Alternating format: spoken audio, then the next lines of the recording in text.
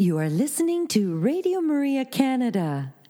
Join us now for Bishop Sheen Presents, hosted by Al Smith.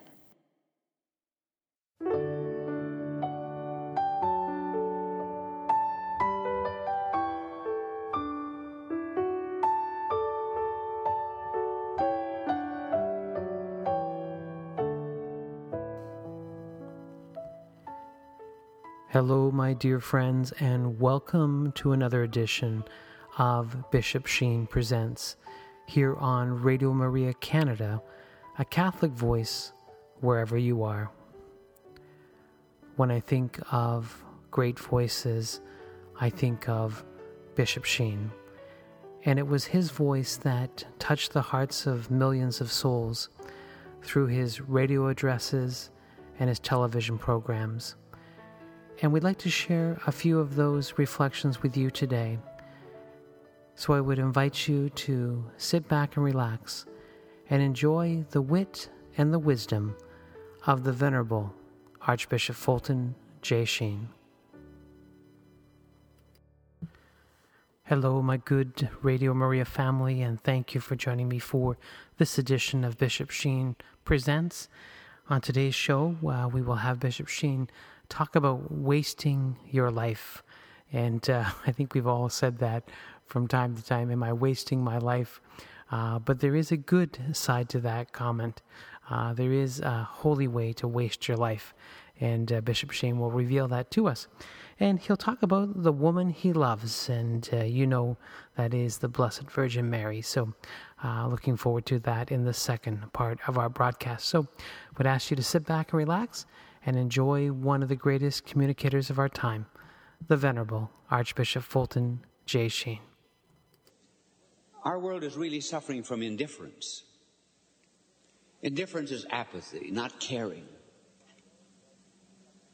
I wonder maybe if our Lord does not suffer more from our indifference than he did from the crucifixion.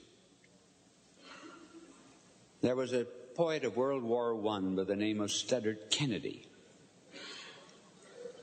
who gave us a poem in which he compared our Lord coming to Calvary and coming to the modern city of Birmingham in England. And this is what he wrote. And when Jesus came to Golgotha, they nailed him on a tree. They crowned him with a crown of thorns. Red were his wounds and deep. For those were crude and cruel days, and human flesh was cheap. When Jesus came to Birmingham, they only passed him by. They would not hurt a hair of him. They only let him die. For men had grown more tender.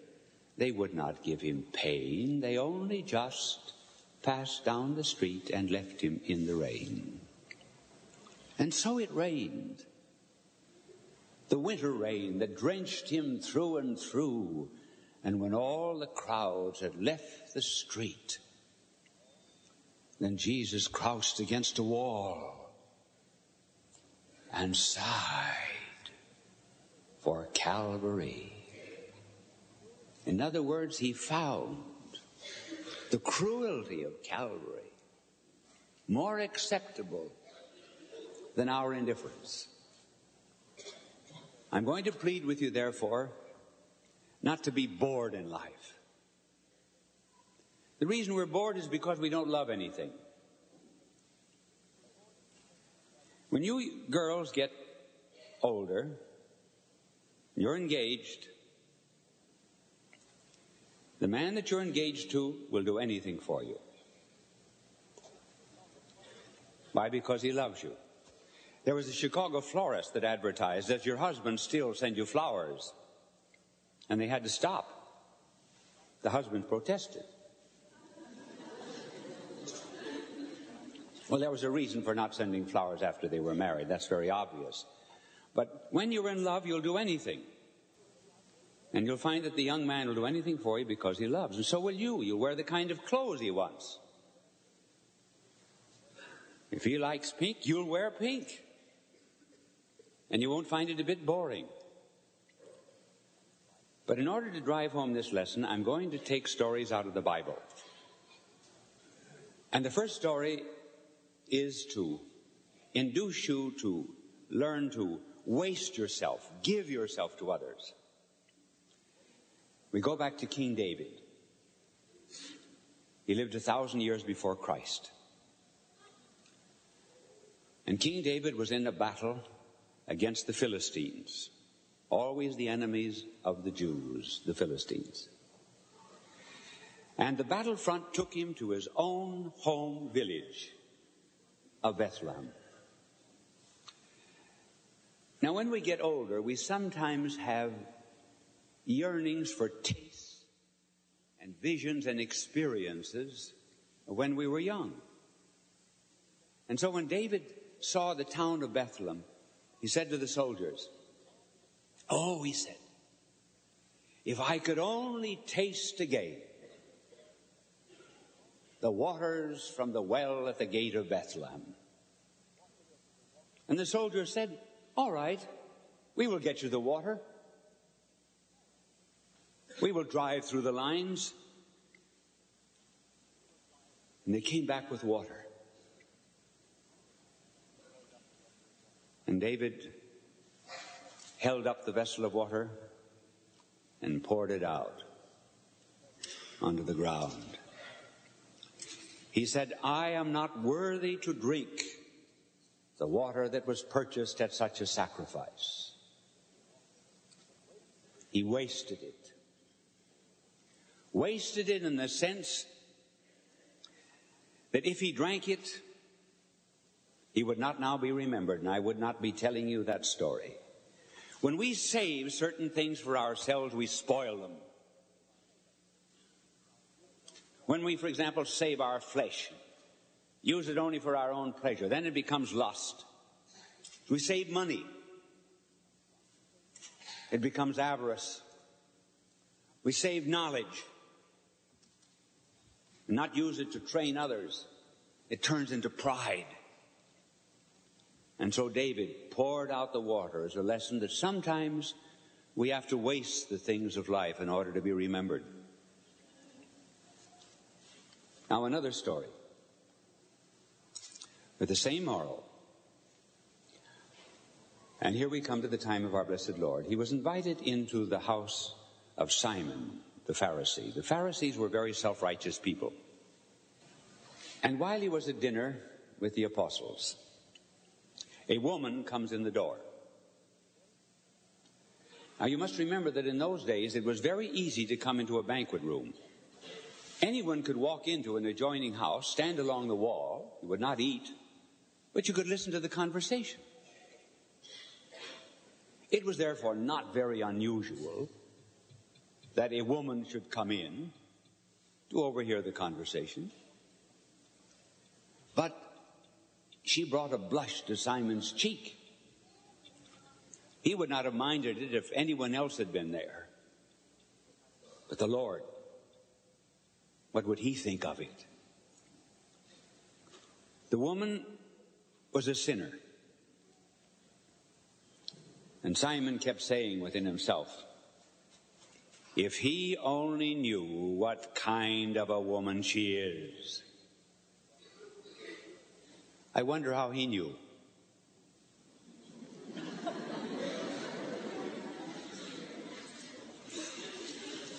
And the woman comes closely to the feet of our Lord. My young people, you must remember that in those days, people did not sit at table. They leaned at table, as if we leaned here almost on the floor. And you rested your head on your left hand, and then you ate with your right hand from table. That's a custom that sometimes I wish would come back.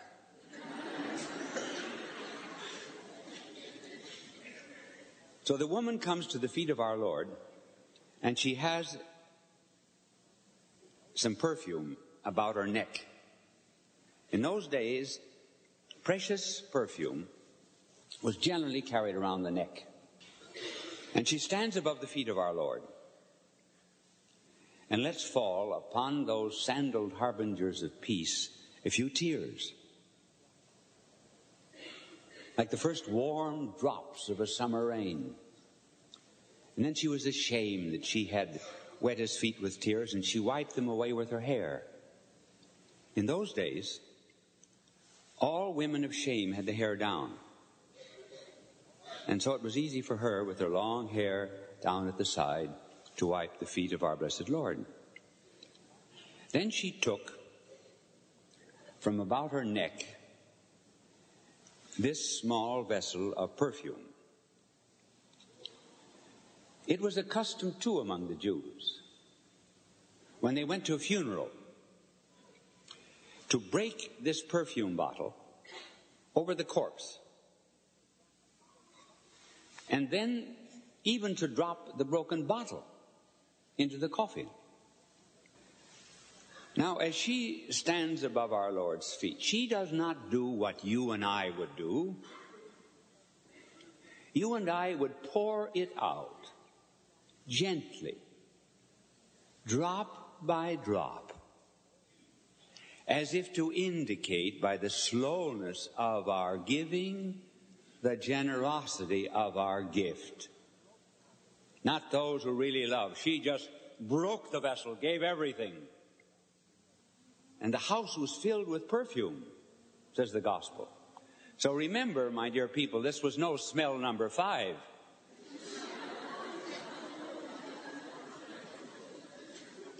And Judas was there. Judas knew the price of everything and the value of nothing. And he said, why wasn't this saved and given to the poor? But our blessed Lord spoke in favor of the woman. He said, this woman has done this for my burial. Because this incident took place 10 days before our Lord was crucified. And the gospel writers have kept this story in the gospel, yes, in order that we might again learn to waste, give, break, surrender.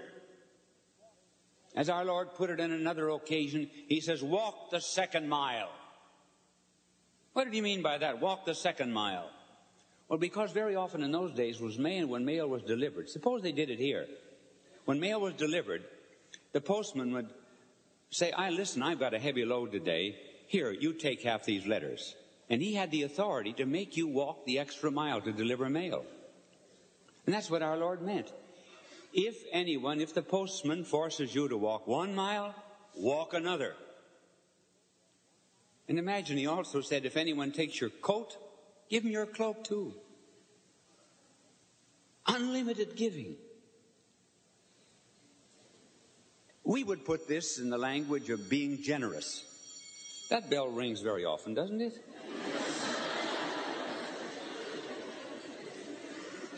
I have a dim feeling that I'm warned up here.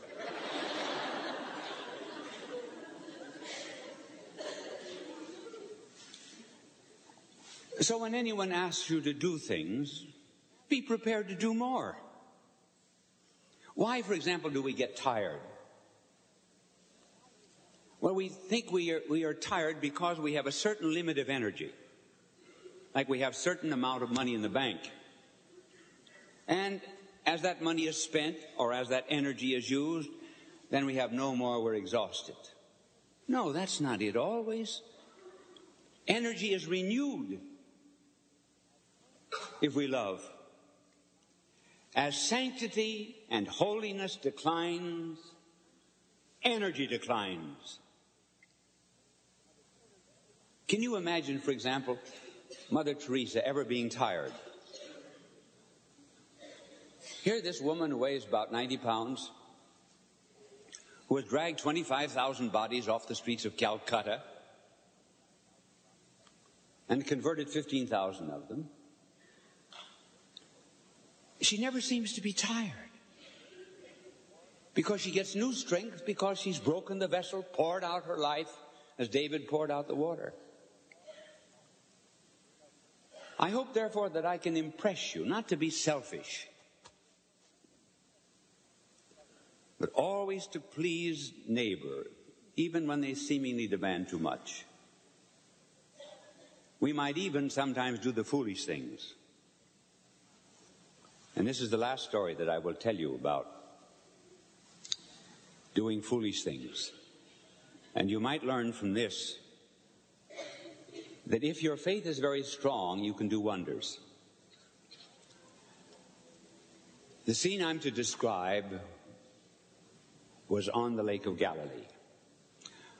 Our blessed Lord had just multiplied the loaves and the fishes, and the people were excited about it, and they thought, oh, here's a great political king. He can feed the hungry.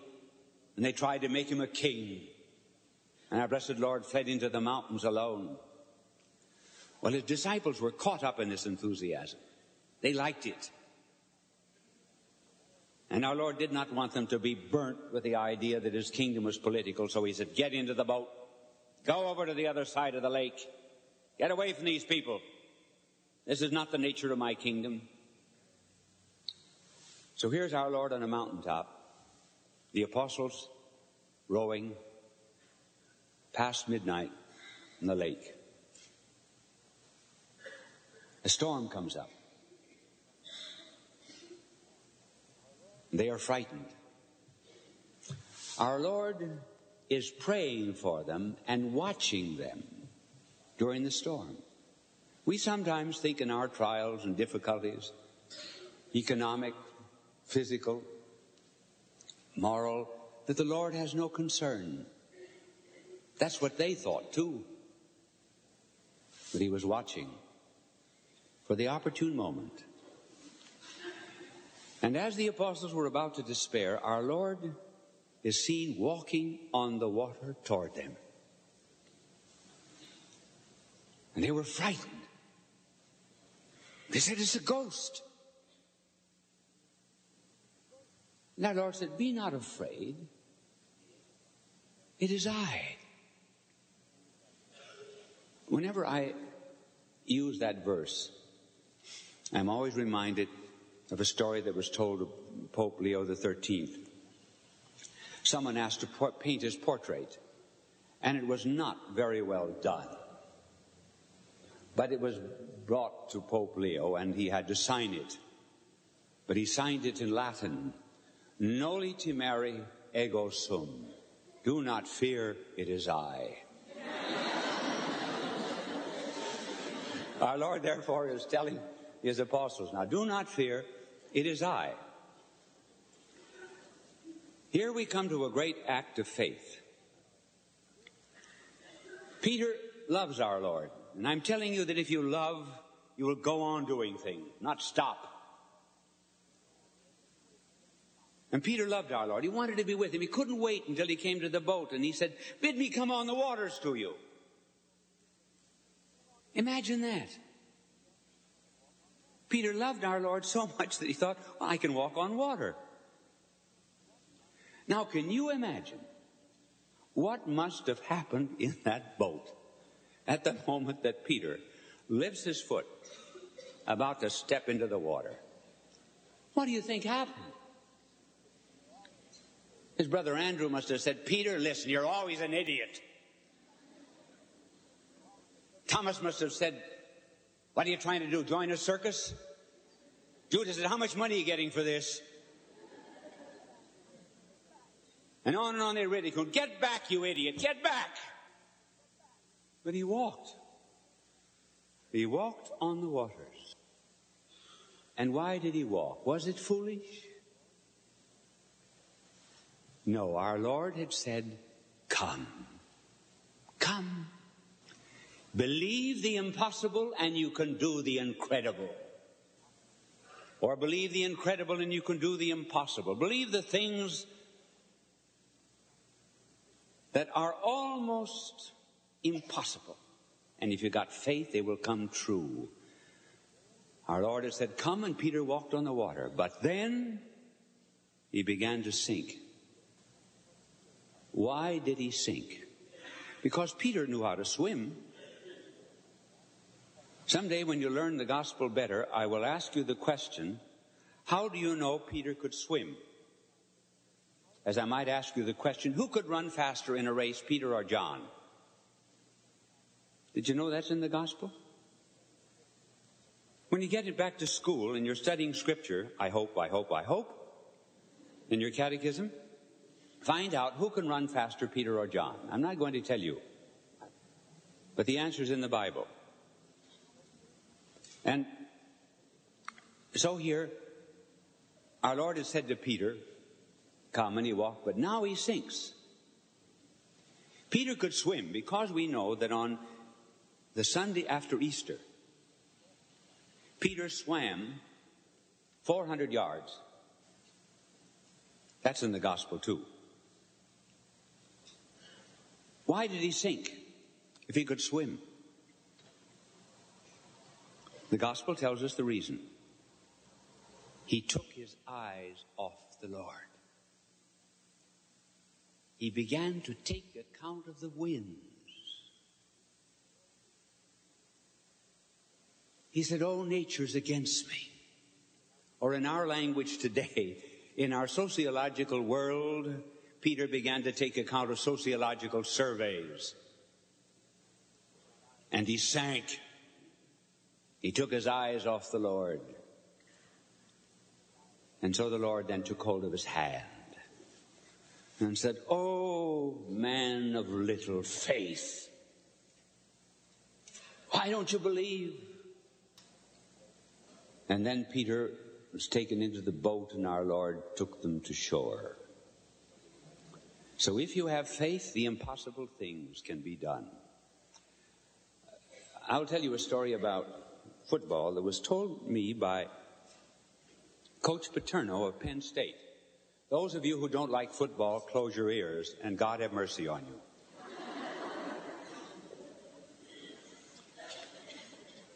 Coach Paterno is the coach of Penn State, and a few years ago, his team was playing the University of Kansas. Now, Coach Paterno has an old mother, an Italian mother full of faith, knows absolutely nothing about football. But she has two sons who coach football. One coaching at Penn State and the other coaching the Merchant Marine in Connecticut. The score of the football game, 50 seconds before the end of the game, was Kansas 14, Penn State 7.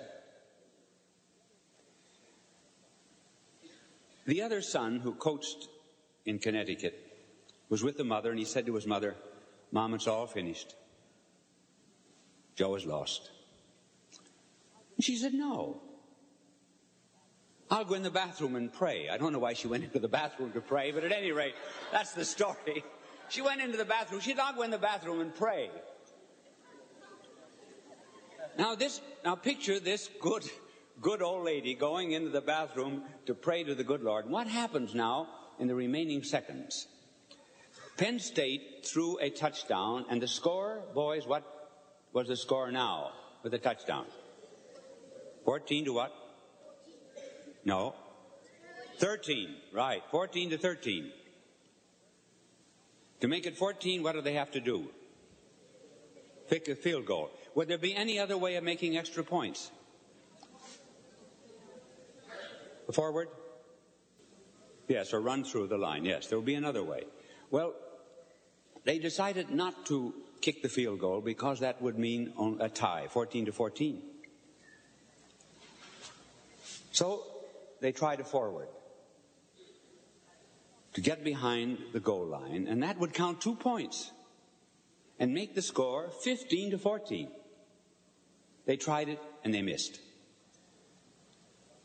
But Kansas was offside, so they had to try it over again. And the next time they made it, well, her son screamed. And he shouted out, Mom, they've won. And she came out and she said, I told you.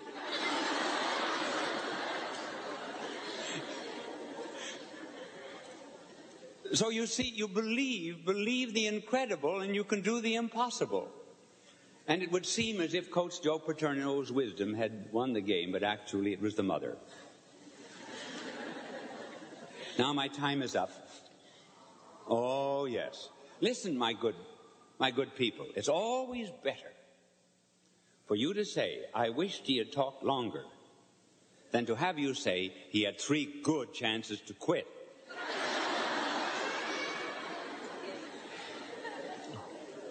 I hope now that you'll carry away from this talk 2 lessons. First of all, I hope the women will become interested in football. That'll help, won't it? And secondly, be generous with yourself. Just give, give, give. And as we give, we get.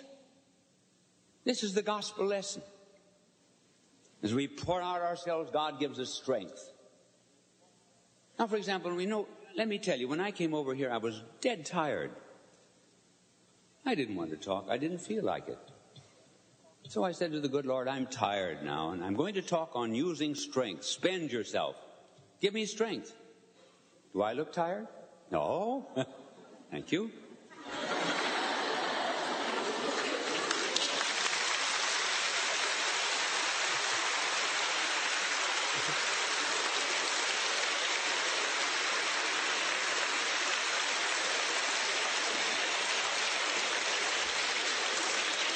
All right, now everybody be generous. Generous with self. I know that when I go now that Monsignor is going to talk about being generous in other ways.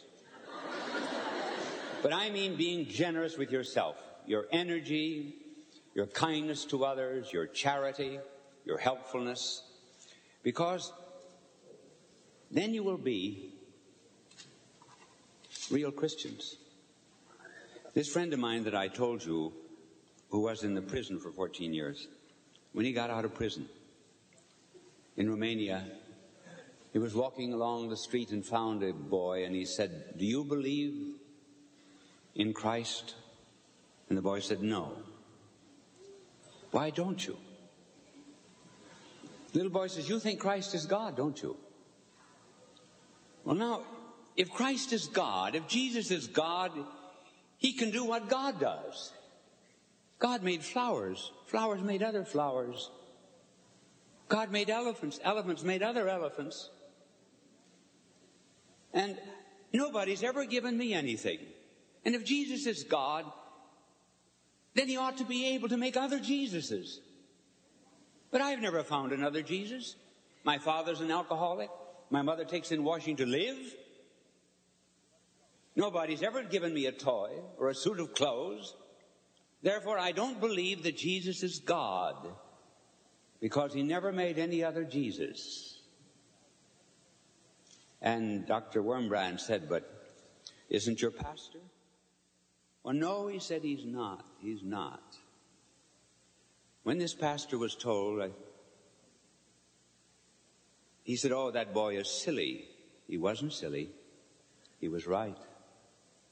So, if Jesus is God, he ought to be able to make other Jesuses. That's what you are. Other Jesuses. And you ought to so manifest him in your lives that as you move among others, they will say of you, as the maidservant said of Peter, thou hast been with Christ. Thank you, and God love you. You are listening to Radio Maria Canada. We now continue with the program, Bishop Sheen Presents, hosted by Al Smith. I'm going to talk to you about our Blessed Mother under 3 titles. First, as a dream. A dream. Secondly, as mother. And thirdly, as spouse. We never talk about that. As spouse. First, the Blessed Mother as a dream. She was God's dream. It sometimes happens in human love that men love in ideal before they love in fact. Their experiences, readings, become like so many separate pieces of a mosaic, and they frame in their own mind the kind of a woman that they would like. And one day that girl appears, And the man will say, that's it. She's the one. I knew a man in Switzerland who had hanging in his home a picture of a young girl. And when he moved to America, he took the picture with him. And when he was a boy, he said to his mother, I'm going to marry a girl that looks just exactly like that. And he married one girl in my office who looked just exactly like that picture. He loved in ideal before he loved in fact. So some of you girls will be dream girls sometime. You don't know it, but you will be. And now our blessed Lord, God has a dream. Namely, the ideal woman. The first immaculate conception was in the mind of God. He thought of her from all eternity. Many of you have seen that famous painting of Whistler. Remember the mother that was in the rocking chair? And someone asked Whistler, how did you ever paint such a beautiful painting of your mother? And he said, you know how it is. One tries to make one's mummy just as nice as one can. Well, isn't it reasonable to expect that if we pre-existed our mother, we would have made her the perfect woman? Well, God pre-existed his own mother, and therefore he would try to make her just as perfect as he could. And she therefore was a dream and an ideal in God's mind. I think she was even thought of as the new Eve. God made a garden, as God alone knows how to make a garden beautiful. And then he put the first man and woman into it, and they fell and lost the garden. And then God thought of another garden, another Eden, a flesh-girt paradise, which would be his mother, to be gardenered by the Adam new. And this new paradise of the incarnation was our Blessed Mother. I believe really and truly that she is the woman whom every man loves an ideal. I think that subconsciously she is the kind of woman that every woman wants to be. The dream of the whole human race. But she was not only a dream, she became now the mother of God the Son when he became incarnate. God sent an angel out from the great white throne of light, and the angel came to Mary, kneeling in prayer, and asked her this question: will you give God a man? Will you give God a human nature? Do you know that that question comes to each and every one of us when we were baptized? God said to us, will you give me your human nature? He wants to use us too, as he used the human nature that Mary gave him. And Mary promised to give God a human nature. And finally, the Word became flesh and dwelt amongst us. Our blessed Lord. And unlike other mothers, now I've often seen mothers here in the audience, and with young babes, when those babes grow just a little older, and it happened to many of you young people, your mother said to you, there's heaven way up there. But the Blessed Mother was the only woman in the world who could look down to heaven, for she held heaven in her arms. She became, therefore, the mother of Jesus. And it was not easy to be his mother. Now, there were many trials that she had. I will not go into those, but I'm going to quickly pass over to the moment when she presented our Lord in the temple. There was an old man there by the name of Simeon. And he had been awaiting the birth of the Messiah. And when the Blessed Mother gave him the babe, there was no generation gap. There never is where there is Christ. And the old man said, "Now you can dismiss me, O God. I'm ready to die. I've seen the Messiah." But then he spoke to the Blessed Mother. And he said, "A sword will pierce your heart." A sword.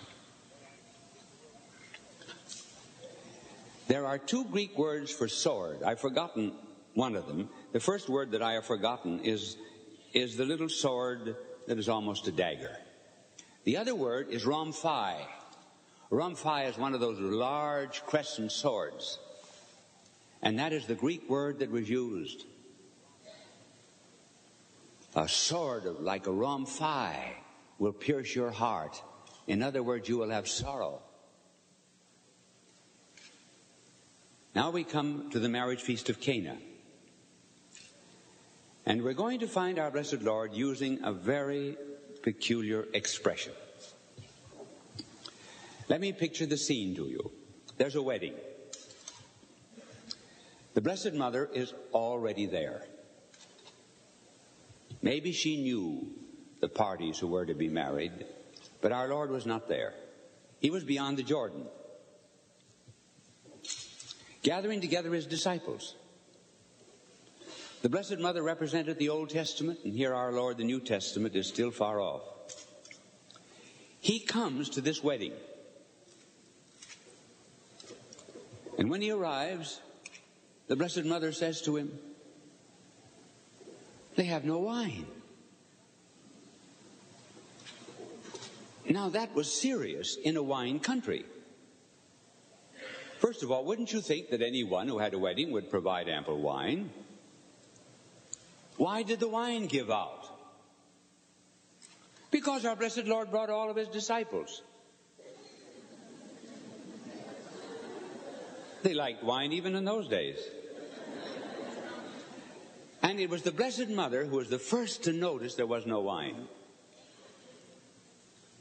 She always notices our needs before we do. And she said to her son, "They have no wine." Now notice the words of our Lord to her. "Woman," not mother. "Woman. Woman, what is that to me?" Now in the original of the gospel, in the Greek, the words are, "What to me, to thee." That's all it is in the original. "Woman, what to me, to thee? My hour has not yet come." Whenever you find the word hour in the Gospel of John, it always means the passion, death, suffering of our blessed Lord. So our Lord is really saying to his mother, "My dear mother, you want me to declare myself as the Son of God? To reveal myself as the Messiah? Do you realize that the moment I do that, your relationship to me changes? Up until now, you have been my mother. But when I begin my public life, work my first miracle, you will no longer be just my mother. You will be the mother of everyone that I will redeem. You're involved in this. What happens to me is going to happen to you. And therefore I address you not as mother. I address you as the universal mother of all who will be redeemed by me on the cross, and therefore I call you woman." That was the meaning of Cana. With that, we pass to the cross. Our blessed Lord is unfurled on that cross like a wounded eagle. It was the last pulpit of his life. From that pulpit, see the guilt raised against the Son, soon to hide its face in shame. And he caught glimpses of figures on the walls of Jerusalem. And nearby, soldiers shake for his garments. And there at the foot of the cross was that broken flower, that wounded thing, Magdalene, forgiven because she loved much. And there with a face like a cast molded out of love was John. And there, God pity her, his own mother. Mary, Magdalene, John. Innocence, penitence, and priesthood, the types of souls ever to be found beneath the cross of Christ. Our Lord now is prepared to talk again to his mother? No. Do you know what is happening now on the cross? It's a wedding. You've never heard that before? All of the scriptures is based upon the idea of a wedding. God, for example, says to Israel, I am your husband, you are my spouse. Now we leave the Blessed Mother as a dream, we leave her as a mother, and we're meeting the Blessed Mother as a bride. Yes. Who is on the cross? The new Adam. Who's beneath the cross? Mary, the new Eve. What's going to happen? Nuptials. The consummation of a marriage.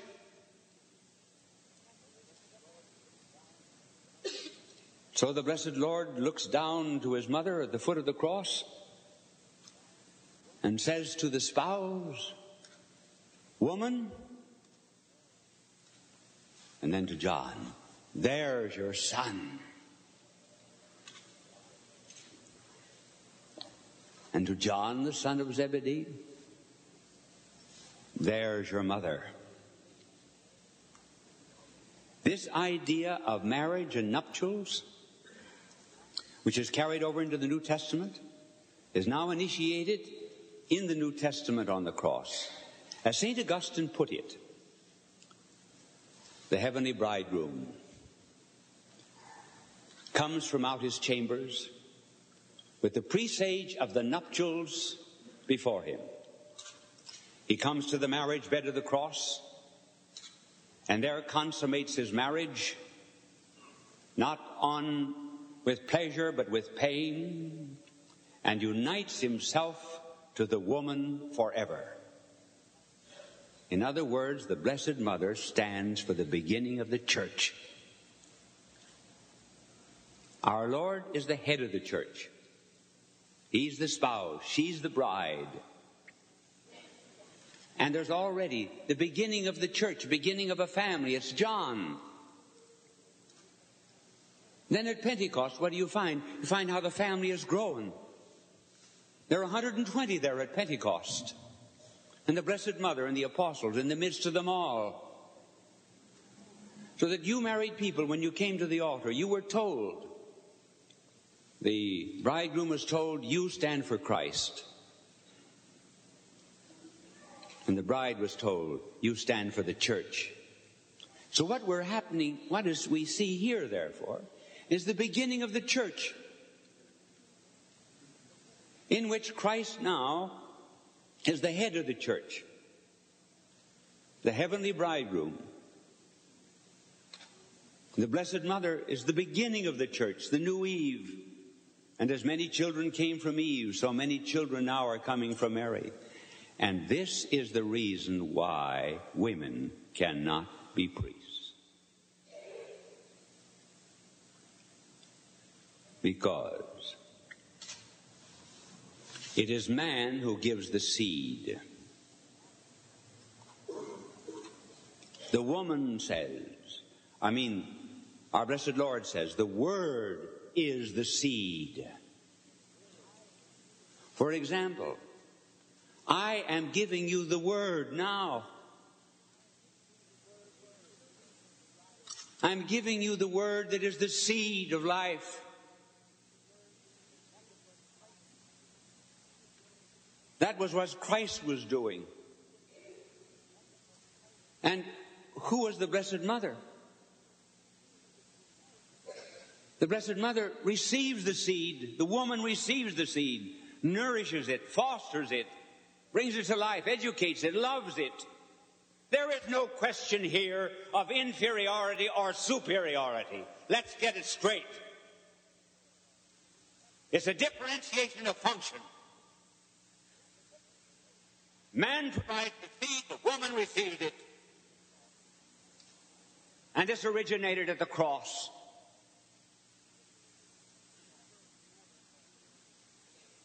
And never call the church an establishment. It's the body of Christ. It's His bride. When we get to heaven, where are we going to be? We're going to be at a marriage. The nuptials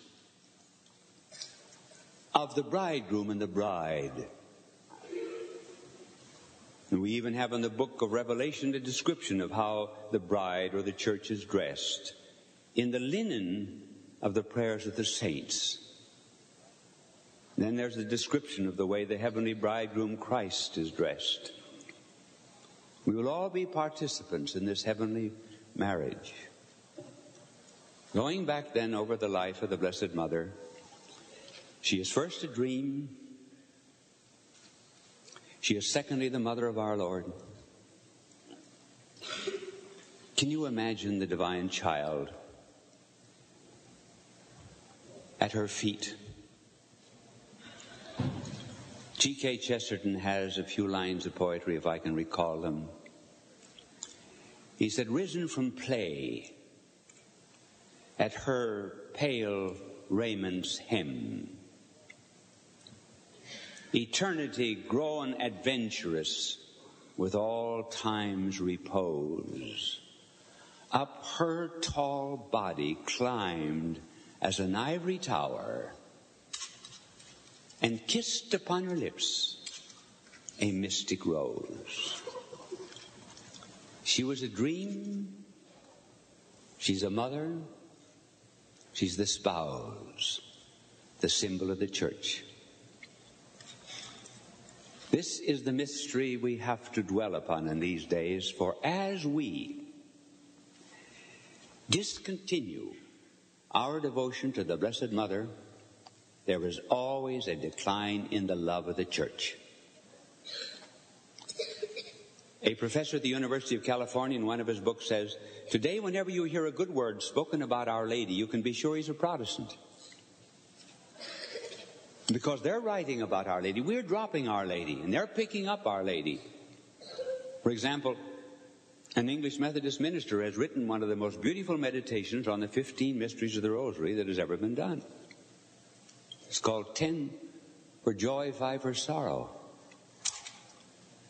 The Protestant monastery of Taizé in France has written beautifully about Our Lady. Now that you know who she is, as a dream, and all of you girls should pray to be like the Blessed Mother, good and virtuous, so that you'll represent the church. Come up here. You. That little one there. Yes, come up. Come on up here.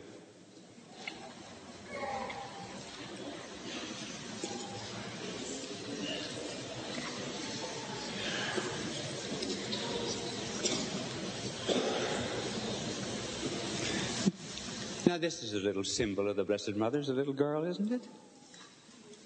Yes. And keep as sweet as you are. What is it? Isn't there a song? Stay as sweet as you are, nice as you are always. God love you. Go back now. And as a dream, as a mother, and as a spouse. So you young girls, seek to be like her. And boys, to be pure Be devoted to her. She will keep you intact and good. Keep a statue of Our Lady in your home. Say the rosary to her every day. Every day. I was once instructing Buffy Cobb's wife. Maybe some of you remember Buffy Cobb, the great humorist. Well, I instructed his daughter and his wife.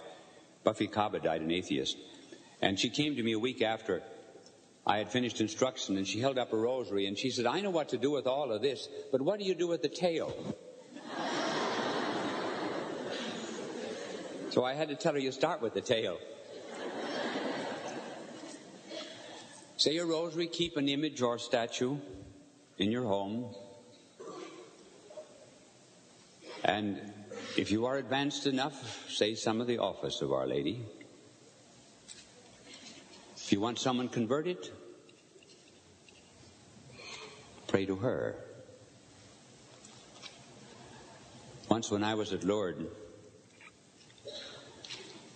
I was just finishing my visit, and I went down to say goodbye to her. It was about 8:30 at night because the train for Paris left at 9. And my last prayer was, Blessed Mother, send me some suffering or trial to save a soul. Now that's a very dangerous prayer. If you think prayers are not answered, try that sometime. But don't be light about it. It's very serious business. So I said, send me some trial or trouble to save a soul. So I ran back to my hotel, climbed up the first flight of stairs. Somebody was following me. Second flight, somebody following me. Third flight, someone running up the stairs behind me. Ran down the corridor, someone behind me. As I put the key in the door, there was a girl about 23, 24. I said, are you following me? She said, yes. I said, why? She said, I don't know. I saw you this afternoon in procession, and I just decided I wanted to talk to you. I said, are you here on pilgrimage? No. She said, I'm an atheist. Oh, I said, you're not an atheist. You probably have fallen away from the church. Well, she said, I came down with a group of atheists. There were 60 of us. We hired a bus in Holland. I said, where are they? Well, she said, they took a trip in the Pyrenees today, and I just stayed behind. Incidentally, the bus fell off a bridge and they were all killed. But we didn't know that until later on. And I said, I think you're my trouble. I'm not going to Paris. I'm going to stay here until I return you again to the good Lord.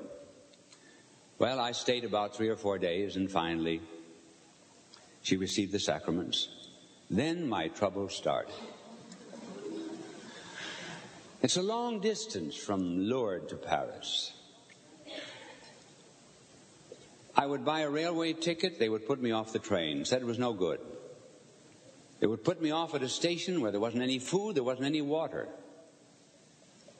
It took me a week to get to Paris. I don't know how to explain it, why tickets were not good. I'd buy them at the railway station, get on the train, no good. Put off the train. Well, that was the price I had to pay for her soul. And then another incident that involves Lourdes. Just at the turn of this century, I was married in Paris, just an ordinarily good Catholic girl and an atheist doctor, Dr. Felix Lesueur. He attempted to break down the faith of his wife, and she reacted and began studying her faith. And in 1905, she was taken ill, tossed on a bed of constant pain until 1914, August. When she was dying, she said to her husband, Felix, when I am dead, you will become a Catholic and a Dominican priest. Elizabeth, you know my sentiments. I've sworn hatred of God. I shall live in that hatred, and I shall die in it. She repeated her words and passed away. Rummaging through her papers, he found her will. She said, in 1905, I asked Almighty God to send me sufficient sufferings to purchase your soul. On the day that I die, the price will have been paid. Greater love than this no woman hath, that she lay down her life for her husband. He dismissed it as the fancies of a pious woman and decided to write a book against Lourdes. And he went down to Lourdes to write against Our Lady, but as he was looking up into the statue, he received the gift of faith. So total, so complete was it, that he never had to go through the process of juxtaposition and say, well, how will I answer this difficulty, or how will I answer that difficulty? He saw it all in its utter error and stupidity. Well, the then reigning pontiff was Benedict XV, and then came World War I. Hearing of the conversion of Dr. Lasser, Benedict XV sent for Dr. Lasser. He went in company with Father Janvier, the orator of Notre Dame. Dr. Lasser recounted his conversion and said he wanted to become a Dominican.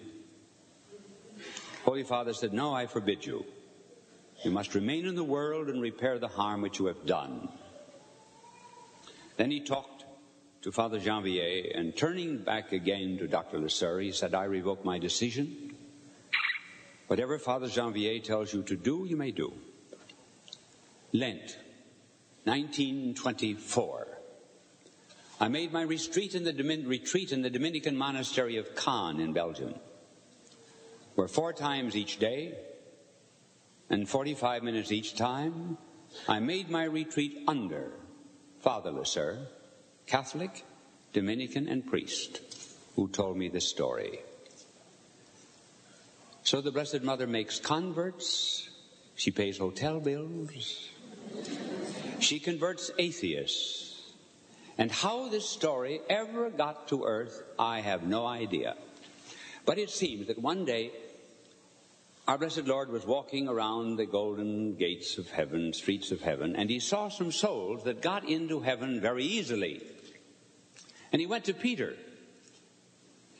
He said, Peter, I've given you the keys of the kingdom of heaven. You are to exercise that power wisely and judiciously. Tell me, Peter, how do these souls gain entry into my kingdom?